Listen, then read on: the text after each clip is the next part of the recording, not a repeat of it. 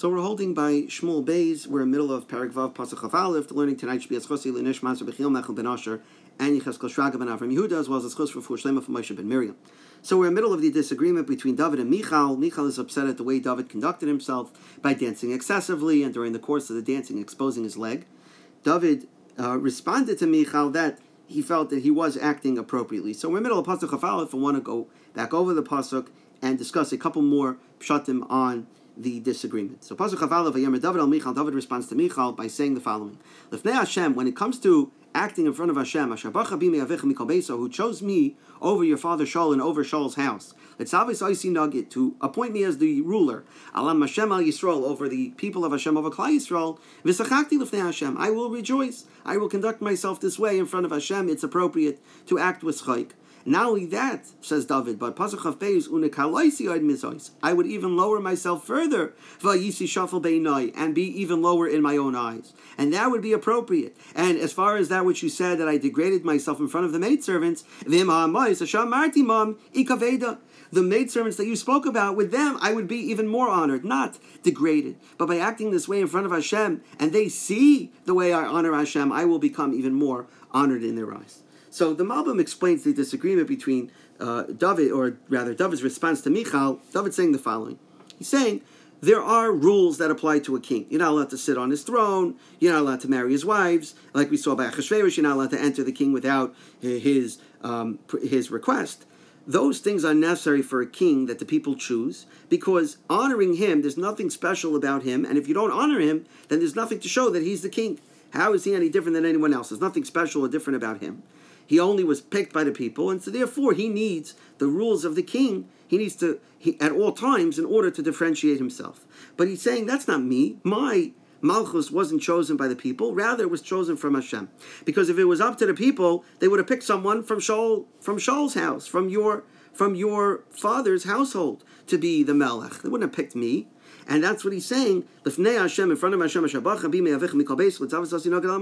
he's saying that my Malchus comes from Hashem, and if that's the case, then I don't need all of those rules of a Melech at all times, because it comes from Hashem. Hashem's the one that appointed me. And so when I conduct myself in front of Hashem, I can degrade myself and act not like a Melech, and it won't take away from my Malchus, because my Malchus is not coming from the people anyway.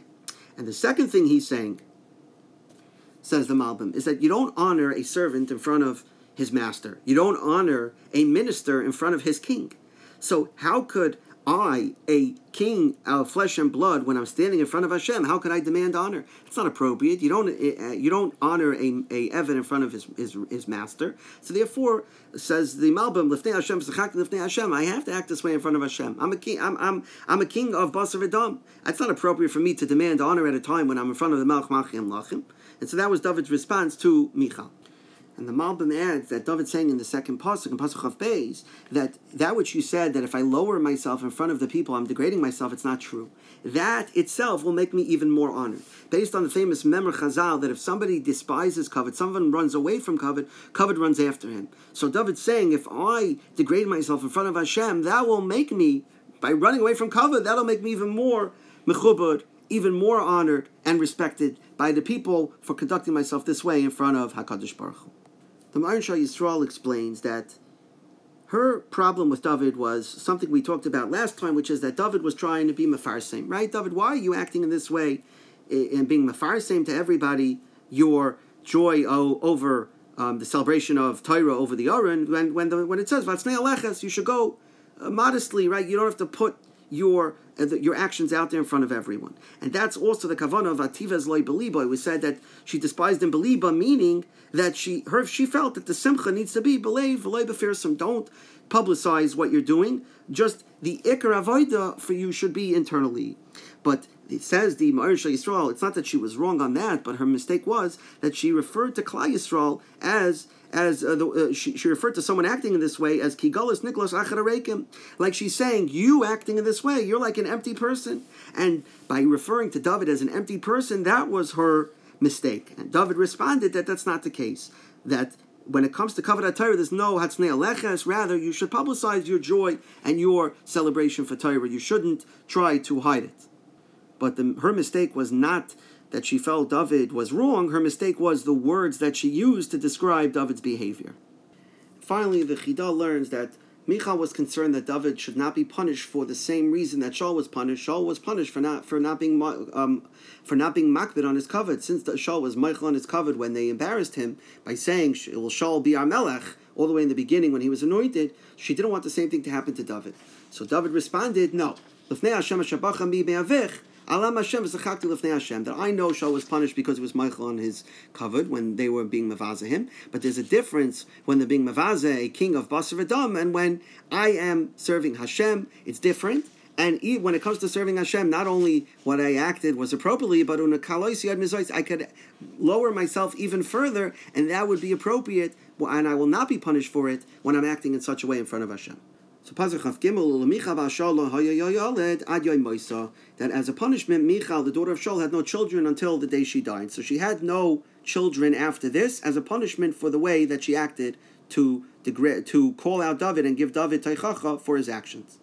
So the Radak explains that Michal already had a son Yisraim, which we saw back in Perek Gimel. And the Radak also brings down from the Medrash that it says Ad Yoim Moisa means until the day she died, but the day she died, she had another child. She died in childbirth, but that she did have one more child on the day of her death. Rambam explains that this incident caused a change in their relationship, as opposed to back in Perek Gimel, when we saw that she was referred to as Eglah because, like a calf, she was the most desired, most prized wife that David had, his most special. He had a very special relationship with her above and beyond the other women. After this Maisa, says the Ralbag, David did not make a point of having children with her because he didn't love her the same way after her actions and the way that she called out David. Therefore, their relationship changed, and so David did not have children. It wasn't a punishment, but it was more that the relationship changed as a result of her actions, and that's why she didn't have children. David didn't have children with her. The Chida explains, based on the Gemara in Eruvin and Daf Samach Gimel, that says that someone who paskins a halacha in front of their Rebbe will go to the grave without children. So similarly, says the Chemes Hanach that Michal was considered like she paskined halacha in front of David, because David was certainly a gadol and certainly was considered her Rebbe in terms of this. And not only that, but she gave him teichacha. Because of that, she was punished that she didn't have children as a result of, in accordance with the punishment that the Gemara outlines for someone who as Mara Halacha B'fnei Rabbi. The Malbim brings down in the name of the Abarbanel that besides this being a punishment for her words, it was also Min HaShamayim orchestrated this way, that Shaul should not have excessive numbers of descendants, because we'll see later on in Perek Chaf Aleph that David is forced to give over to the Gevainim, the descendants of Shaul, for them to be hanged. And if David would have had more children, then David either would have been in a tough position. Either he would have to hand them over, or if he doesn't, it's showing favoritism to them. And so for that reason, Hashem caused, says the Abarbanel, that David should not have a lot of children with Michal in order that he shouldn't be put in this dilemma.